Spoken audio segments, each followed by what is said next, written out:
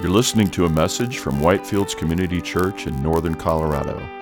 For more information and audio content, visit us at whitefieldschurch.com. Amen. Good morning. Welcome to Whitefields. We're glad you're here worshiping with us this morning. We are going to be continuing our study of the book of Hebrews. So you can open with me in your Bibles to the New Testament book, the letter to the Hebrews. We like to go through entire books of the Bible, verse by verse, and so it's great if you have a Bible to follow along with.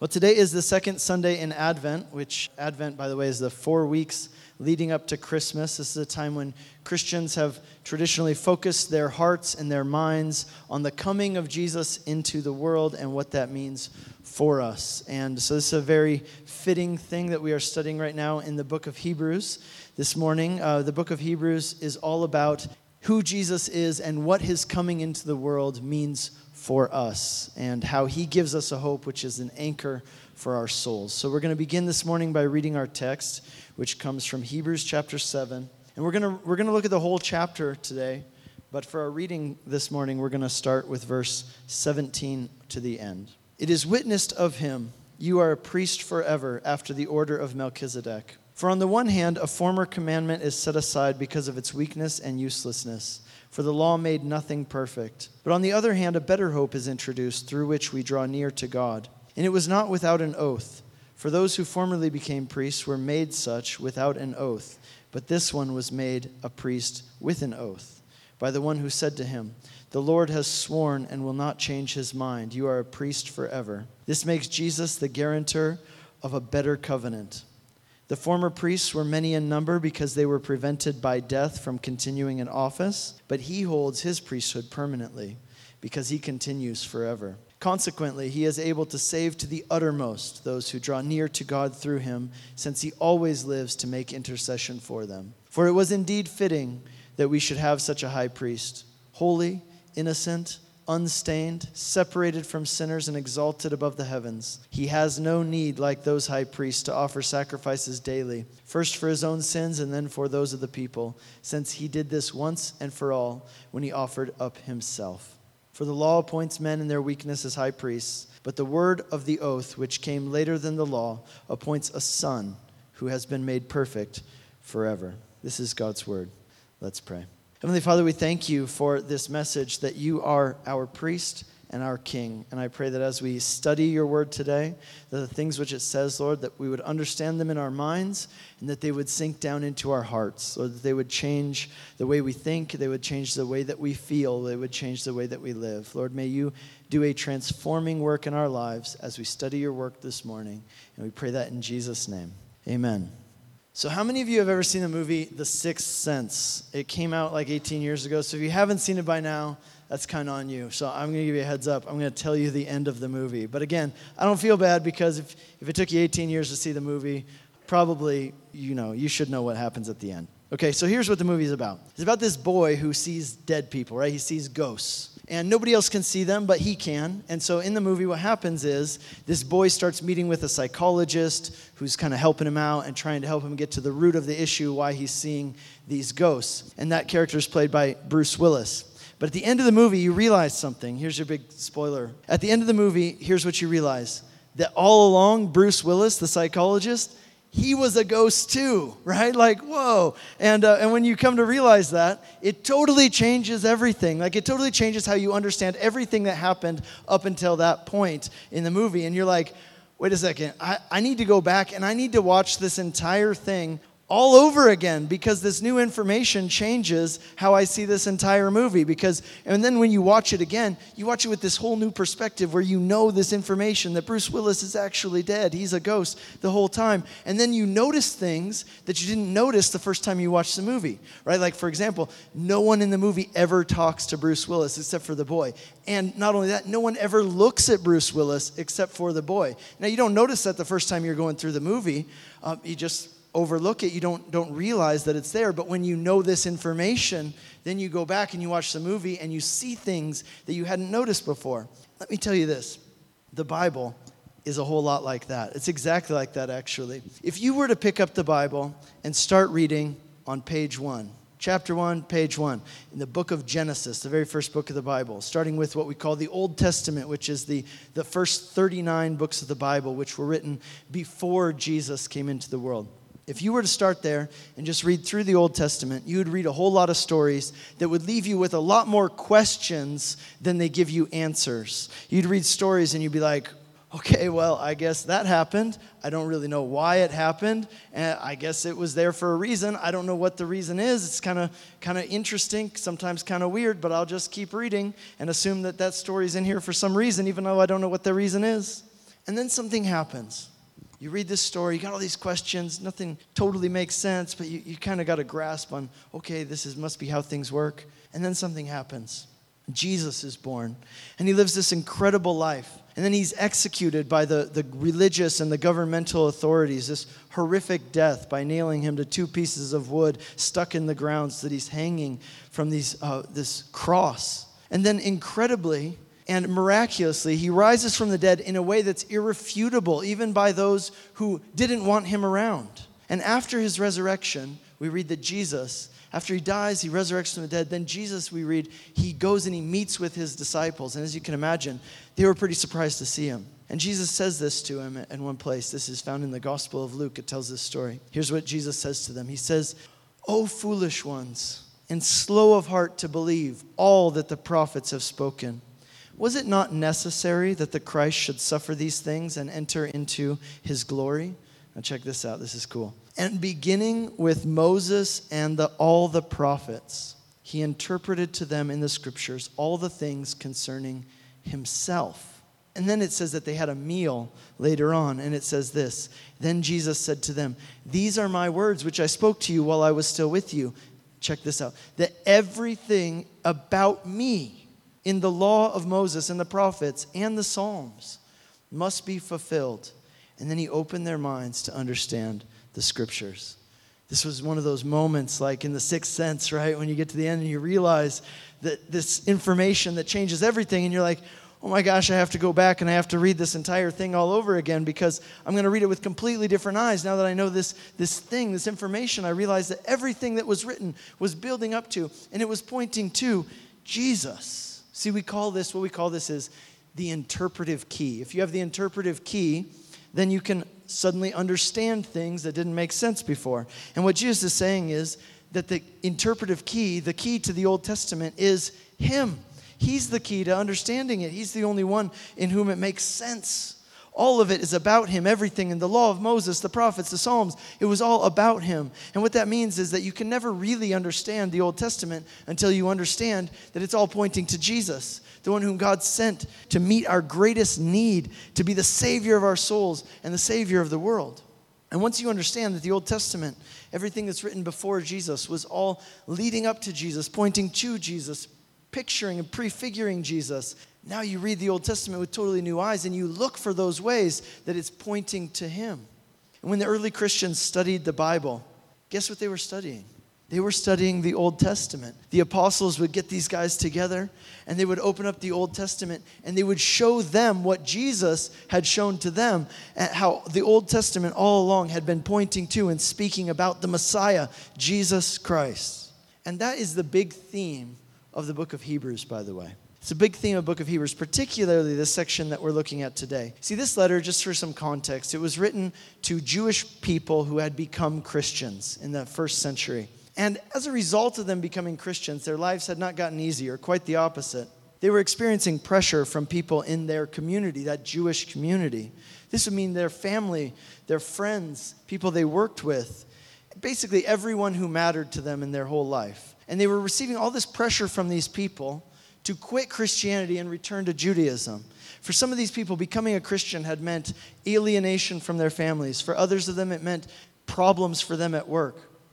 And for others, it even meant literal persecution from religious extremists who didn't like Christianity, wanted to see it done away with. And as a result, many of these Jewish Christians were feeling tempted at this time to do that, to actually give into the pressure and take a step back from Christianity and maybe even go back to Judaism. And this letter is written as an urgent appeal to these people to hold fast to Jesus, to not give up on Jesus, even in the midst of their difficulties. And the reason is this, because Jesus alone is uniquely qualified to be the Savior that you need.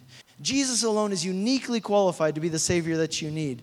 The Bible puts it this way: salvation is found in no one else, for there is no other name under heaven given to mankind by which we must be saved. And let me tell you this, that wasn't only true for them. That's true for us today as well. And so no matter what it might cost you, we must hold fast to Jesus. And the way that we find encouragement in the midst of our difficulty, the encouragement to keep going, is by fixing our eyes on Jesus and what he did for us, who he is and what he's done for us.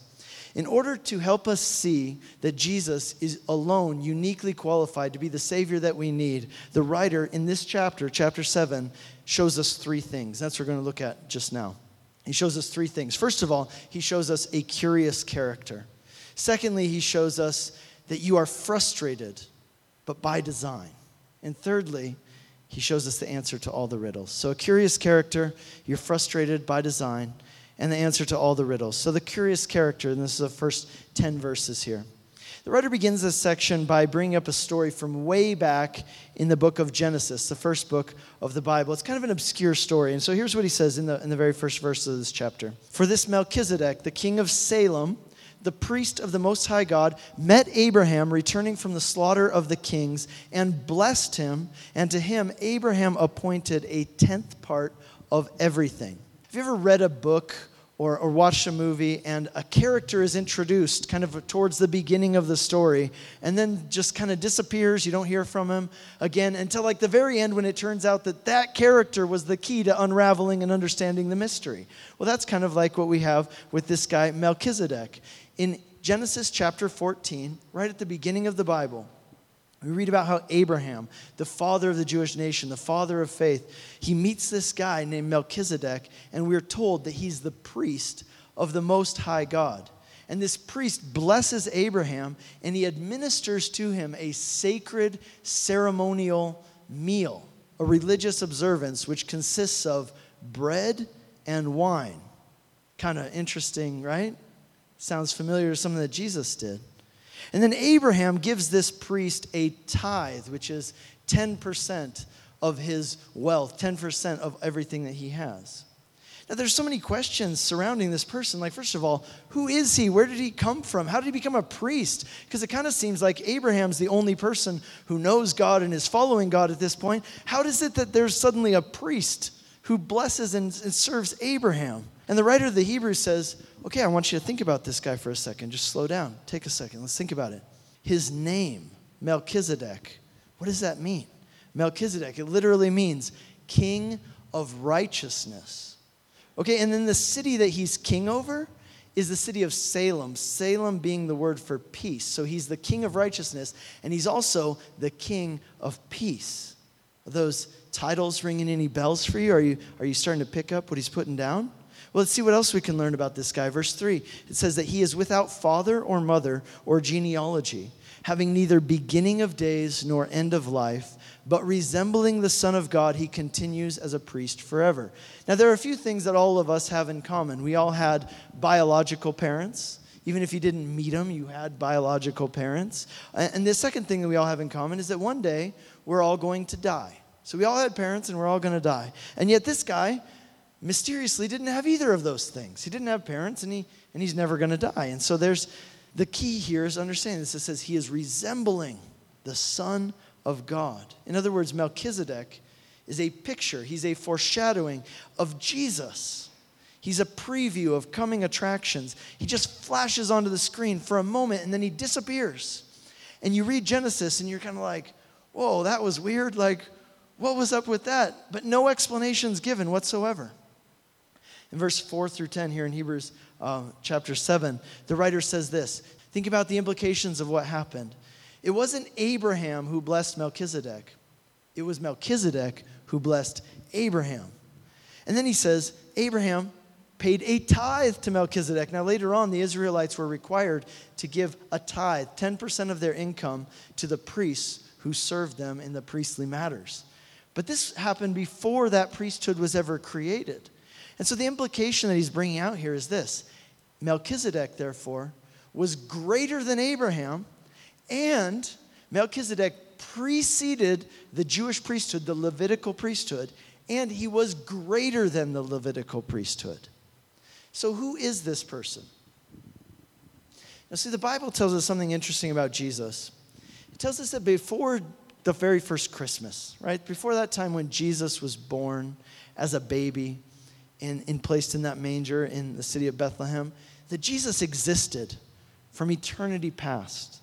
In places like the Gospel of John chapter 1 and in Colossians chapter 1, we read how Jesus was with the Father, and Jesus and the Father together with the Holy Spirit are God. This one God in three persons. It's what we call the Trinity.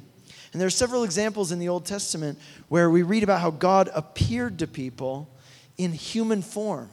And yet, the Bible says that no one has ever seen God, right?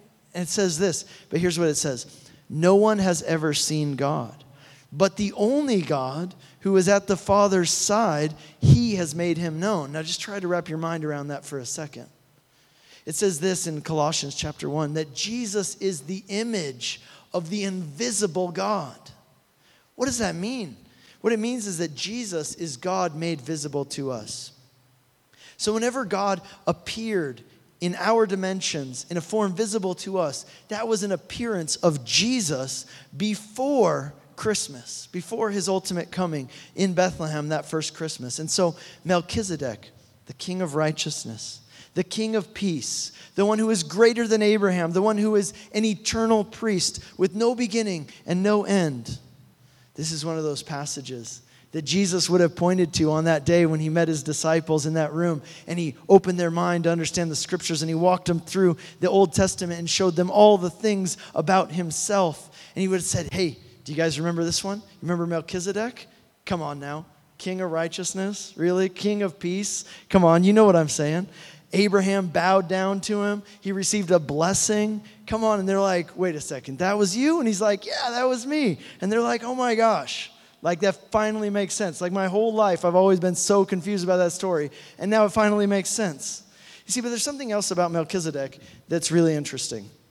Melchizedek is the only example in the Bible of someone who is both a king and a priest. Both a king and a priest. Now in the Jewish system, no one could ever be both a king and a priest. And there were two reasons for that. The first reason was a technical reason, and the second reason was a practical reason. So the technical reason why no one could be both a king and a priest at the same time is because kings descended from the tribe of Judah, whereas priests descended from the tribe of Levi.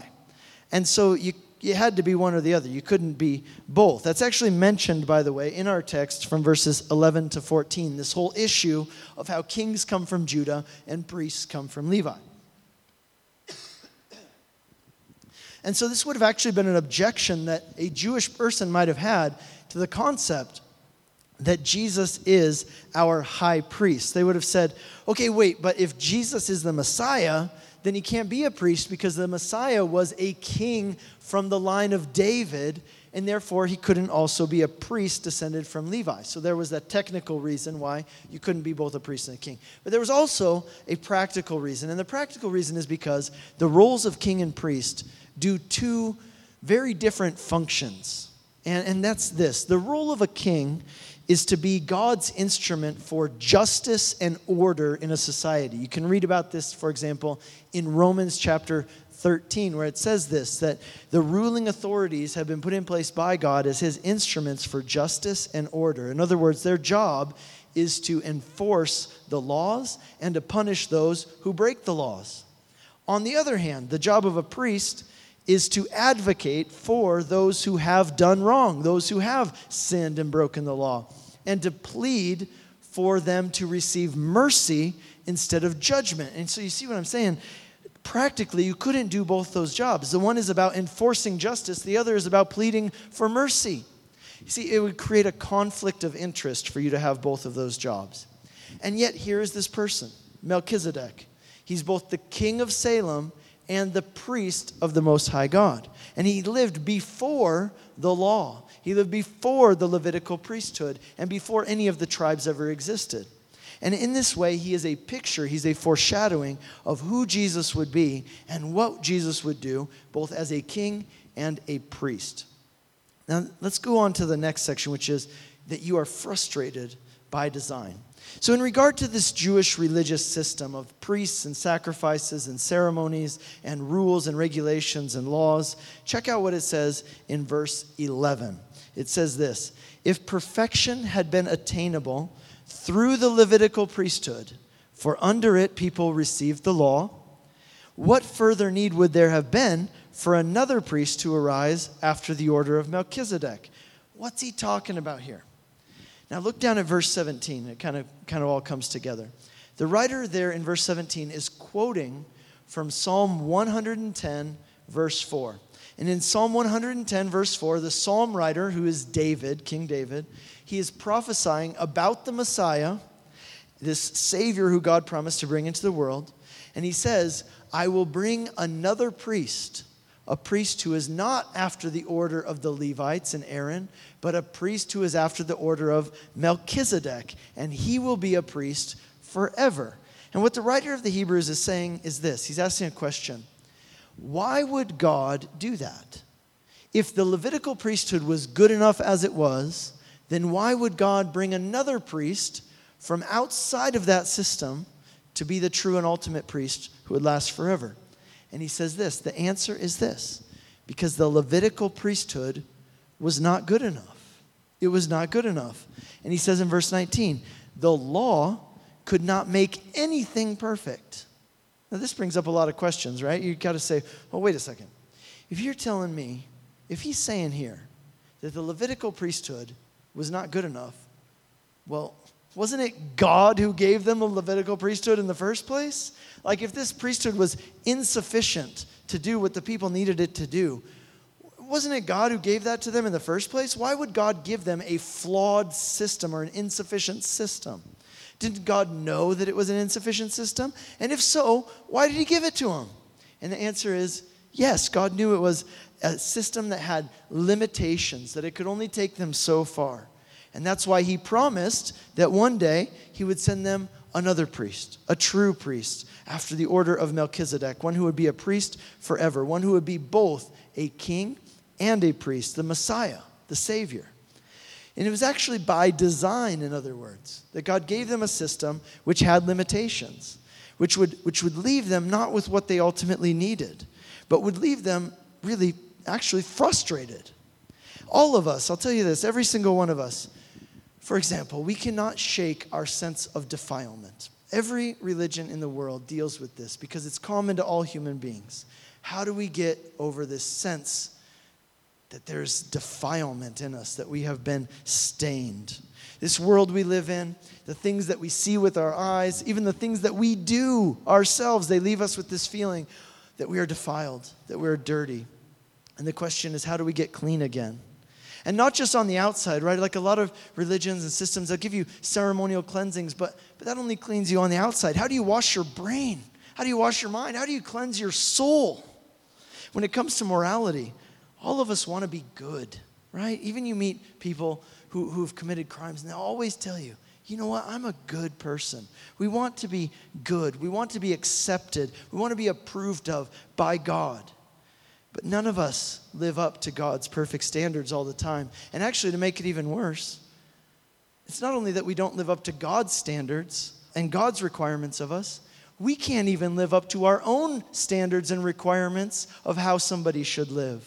Author Francis Schaeffer, he uses this example to illustrate this point. He says this: imagine if everybody in the world had to wear a recording device around their neck, and it would start recording every time you said the words ought to or should have. In other words, it only records the things that you say that people should do or ought to do. In other words, what you believe to be the standards for proper human behavior.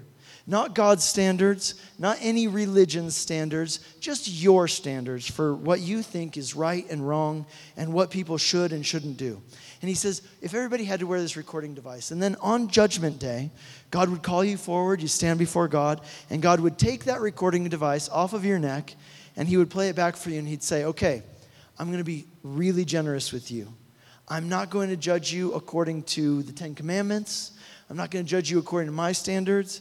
I'm not even going to judge you by the standards of any religion in the world. I'm only going to judge you by the standards of what you said is right and wrong and what you said that people should and shouldn't do. And he says, if God were to do that, none of us would pass that test. See, none of us, it's not only that we don't live up to God's requirements, we don't even live up to our own standards. You see, the problem with it isn't the standard. The problem isn't with the morals. The problem is with us. And it's worse because we know that we're unclean, and yet we don't know what to do to fix it. We don't know what to do to fix it. And so God said, I'm going to give you a system. So God gives them the system to become clean, to become right with Him. But it's only a temporary fix. It's only a half measure, so to say, a temporary fix. This system, it only provided temporary relief. God said, okay, but here's why. Because one day I'm going to send you a true priest, and he will make the true sacrifice in order to cleanse you from all of your defilement once and for all, in order to make you right with me for good. But still, you might ask the question, okay, but why did God give them a system which could only give them temporary relief? And the purpose was this, to lead them to this place of realization and even frustration, where they realize that they can't do it on their own, that you need something which you can't get yourself, that you need an act of God. Only God can intervene on your behalf and do it for you. You know that this is true in your life as well. We read this in Romans chapter 8. The Bible tells us this, for the creation was subjected to futility. Subjected to futility, but not willingly. It wasn't our choice. We didn't choose to be subjected to futility, but it was because of Him who subjected it in hope. Who's that talking about? It's talking about God. God, in other words, subjected us to this sense of frustration in hope. And He had a good reason for it. We'll talk about what that was in a second. What's saying is that all of us have this nagging sense of frustration in our lives and in this world. And that's not by accident. It was actually designed by God. We live in a world where things break, where things that we feel like it should be easy, it should work, and then it doesn't. Things don't always work the way that they're supposed to. Even our own bodies, they break down. They don't work the way they're supposed to. And we spend our whole lives longing for things and chasing after things that we can never seem to take hold of. And even if we do take hold of it, even for just a moment, in the instant, it just lasts for a minute and it's gone. You can't hold on to it. Success doesn't last. Relationships don't last. Good health doesn't last. And we often think these kind of thoughts like, when I reach that next level in my career, or when I reach that next stage financially, or when I finally get that thing that I've been wanting to get for a long time, that'll be it. Then I'll be satisfied. Then I'll be okay. And then you get it, and you obtain it, and it's not nearly as fulfilling as you thought it would be. I watched this documentary the other night about this young comedian who was trying to break into the comedy industry. And at the end of the movie, so it follows him from just, really starting out, and it follows him, and he actually becomes successful, and he makes this big comedy festival. He even gets a pilot for a TV show. And he says at the end of the movie, he says, I did it. I got everything that I ever wanted, and I'm more miserable and unhappy than I've ever been in my entire life. The Bible describes this as chasing after the wind. In the book of Ecclesiastes, Solomon, the king of Israel, he tells the story of how he did this, how he chased after the wind, how he tried to fill that sense of emptiness and frustration in his life, which all of us feel. And he says, he sought it in a lot of different ways. He said he started out by seeking it in women, in pleasure, in relationships. And so he married over 1,000 of the most beautiful women that he could find. But he found that didn't fill the void in his life. He still felt empty at night when he laid in bed alone. And so instead he said, okay, it's not women that I need, it's partying. I need to just have a good time. I need to be entertained. I need to have a lot of people around me, have a lot of fun. And so he threw elaborate parties. He even imported exotic animals, baboons and peacocks. But after a couple of years of partying, he was still empty inside. And he said, you know what? I know what it is. It's not partying. It's not relationships with women. It's power. That's what I need. I need to be powerful. And so he built up the military, and he conquered the surrounding nations, and he built an empire, but he was still empty inside.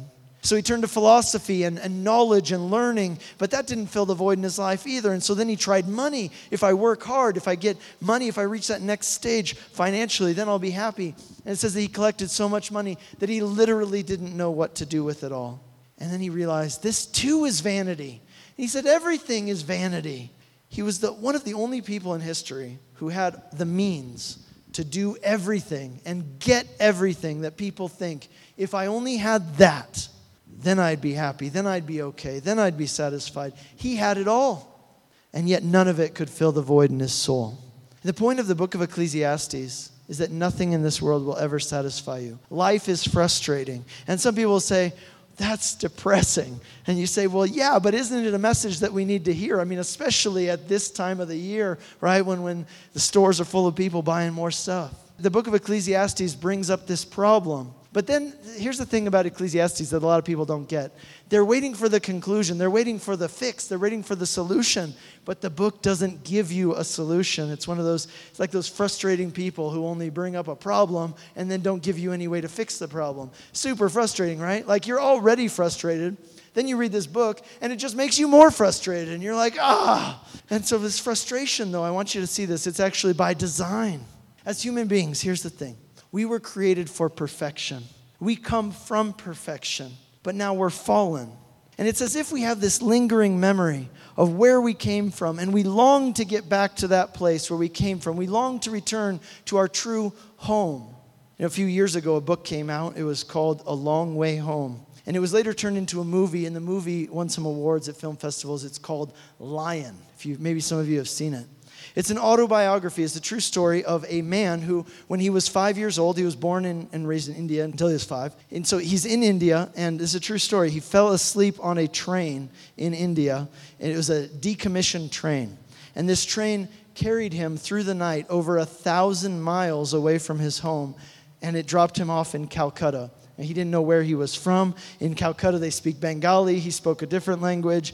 He couldn't communicate with anybody. He didn't know his address. He didn't even know his mom's name. He only knew her as Mom, of course. And so he ends up in an orphanage. And then he's later adopted by an Australian family, and he grew up in Australia.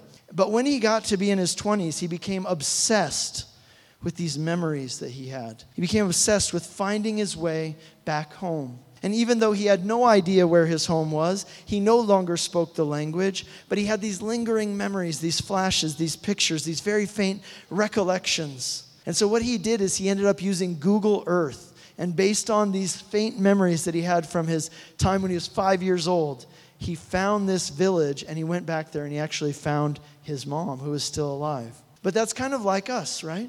We have these lingering memories. It's like we know these things, where we came from and what we were created for. We all have this deep sense that we were made for more than just 80 years here on this dusty planet filled with sweat and toil and frustration and heartache. Deep down, we all believe that we were made for greater things, that we were made for light and life and beauty and higher things. That's why all of our greatest stories that we tell are about good conquering over evil. They're about love that never ends. These heroic feats, because we have this lingering memory of home, and we long to get back to that place.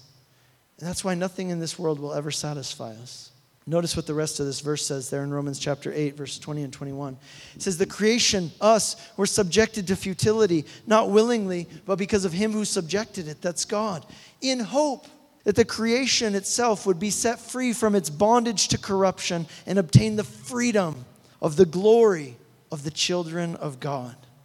In other words, God's purpose with subjecting us to frustration in this life is so that your frustration would lead you to Him. Follow that frustration all the way to the top, and it will lead you to Him. With the Jewish people, God gave them a religious system which could only give them temporary relief. Like all of us, they desired to be clean. And God gave them a system that would make them clean, but only partly clean and only temporarily. They desired to be right with God, and God gave them a system which would do that for them temporarily and only in part. The system was designed to create in them a sense of frustration. Why can't I ever get truly clean? What must I do to become fully clean? What must I do to become truly good, to be truly right with God? And if they allowed it, if they followed that frustration all the way to the end, it would lead them to God, who would tell them, Okay, you want to be truly clean? You want to find a way to be right with me forever? I'm making a way. I'm going to send you a true priest, the ultimate priest, and he will make the ultimate sacrifice. I'm coming. Look for that. Put your hope in that. And that same principle is true for you and me as well. If you will follow your frustrations all the way to the top, all the way to the end, they will lead you to God. And in Him alone will the deepest longings of your heart find their solution. There is a way to get back home, in other words. And that brings us to our final point, which is the answer to all the riddles. If you read the Old Testament, you find that, like I said, it creates a lot more questions than it gives you answers for. Melchizedek's a perfect example. Who is this guy? Where did he come from? How did he become a priest of the Most High God? And we get no answers.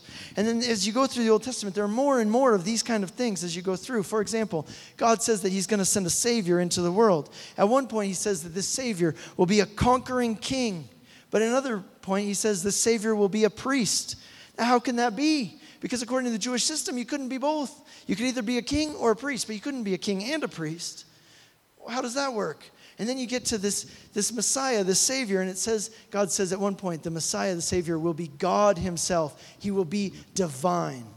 But then right after it says that the Messiah is going to be a child who will be born. Now how can that be? Which one is it? Is it going to be God or is it going to be a person? And it says that this Messiah, he's going to be a king who will reign forever on the throne of David. But then it says that he will be a servant who will suffer and die for the sins of the people. These are like two completely different things. They seem completely contradictory. They can't both be true. And then there's this whole thing about justice and mercy, right, with the priest and the king. God says, I'm like a king, I'm like a judge, I'm completely just. I give people exactly what they deserve, nothing less, nothing more. And he says, I will by no means overlook sin or wrongdoing. I will judge and punish it all without exception. And then he says in the next breath, but I'm full of mercy. Well, mercy means not giving someone who's guilty the judgment they deserve. So which one is it? They can't both be true. Is God just or is he merciful? So many questions and no solutions. But then we meet this incredible person named Jesus. And in Jesus, we have the answer to all of the riddles. That's what this section is about right here. In verse 19, he says, in Jesus, we have a better hope because through him, we can draw near to God. Verse 20, he says, this was God's plan all along. If you'd just been paying attention, he said he's going to send another priest just like Melchizedek, one who's both a king and a priest, one who's greater than Abraham, one who's greater than the Levitical priesthood, one who lives forever. Verse 22, Jesus is the guarantor of a better covenant. Verse 23 and 24, unlike human priests, Jesus is a priest forever. Verse 25, therefore, Jesus can save us to the uttermost if we come to God through him, because he is uniquely qualified. Verse 26, he is holy, he is innocent, he's exalted above the heavens. Verse 27, and here's the key. He is a priest who sacrificed himself. He sacrificed himself. He's the judge who brought judgment upon himself. Do you see what it's saying? It's saying that Jesus is the answer to all the riddles. How can God be both just and merciful? Because he, the judge of all the earth, became one of us, and he took the judgment for all of our sins upon himself. He, as the ultimate priest, offered up himself, verse 27 says, as the perfect sacrifice. He's the answer to all the riddles. And let me tell you this, Jesus is the answer to all the riddles of your life as well. It is only in him that you can become clean. It is only in him that you can become right with God. It is only in him that the deep longings of your heart will ever find their satisfaction and fulfillment. And because of that, it is only in him that you can ever truly rest. St. Augustine put it this way, our hearts are restless until they find their rest in you. Let me encourage you today to come to Jesus and know him as both your king and your priest. He's your priest who sacrificed himself for you to pay the price for your sins, to cleanse you and make you right with God. Jesus, like Melchizedek with Abraham, Jesus is your high priest who bestows a blessing upon you.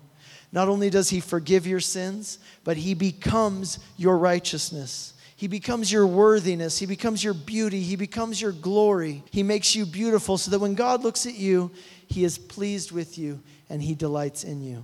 And let me ask you this in closing. Will you receive this blessing from him? Will you receive this blessing from him?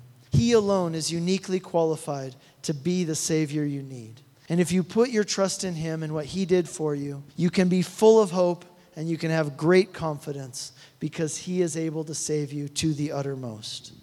Once you've come to Jesus as your high priest, don't stop there.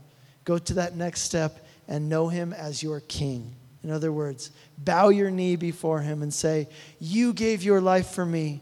And now in response to that, with thankfulness in my heart, I give my life to you. Because it's only in you that all the riddles of this world and all the riddles of my life will find their answer. So I encourage you to do that today. Look to Jesus as your priest and as your king. Amen? Lord, we thank you that at this Advent season, Lord, as we remember you're coming into the world, Lord, truly we can remember why you came. Lord, thank you that you are our priest. Thank you that you are our king. I pray that we would know you as both. Lord, as the one who made the greatest sacrifice, who sacrificed yourself, and also as the king before whom we bow down, the one who we say, Lord, have your way in my life. And we pray all of these things, Lord, that these things would be true in our lives and in our hearts. We pray this all in Jesus' name. Amen. You've been listening to a message from Whitefields Community Church in Northern Colorado. For more information and audio content, visit us at whitefieldschurch.com.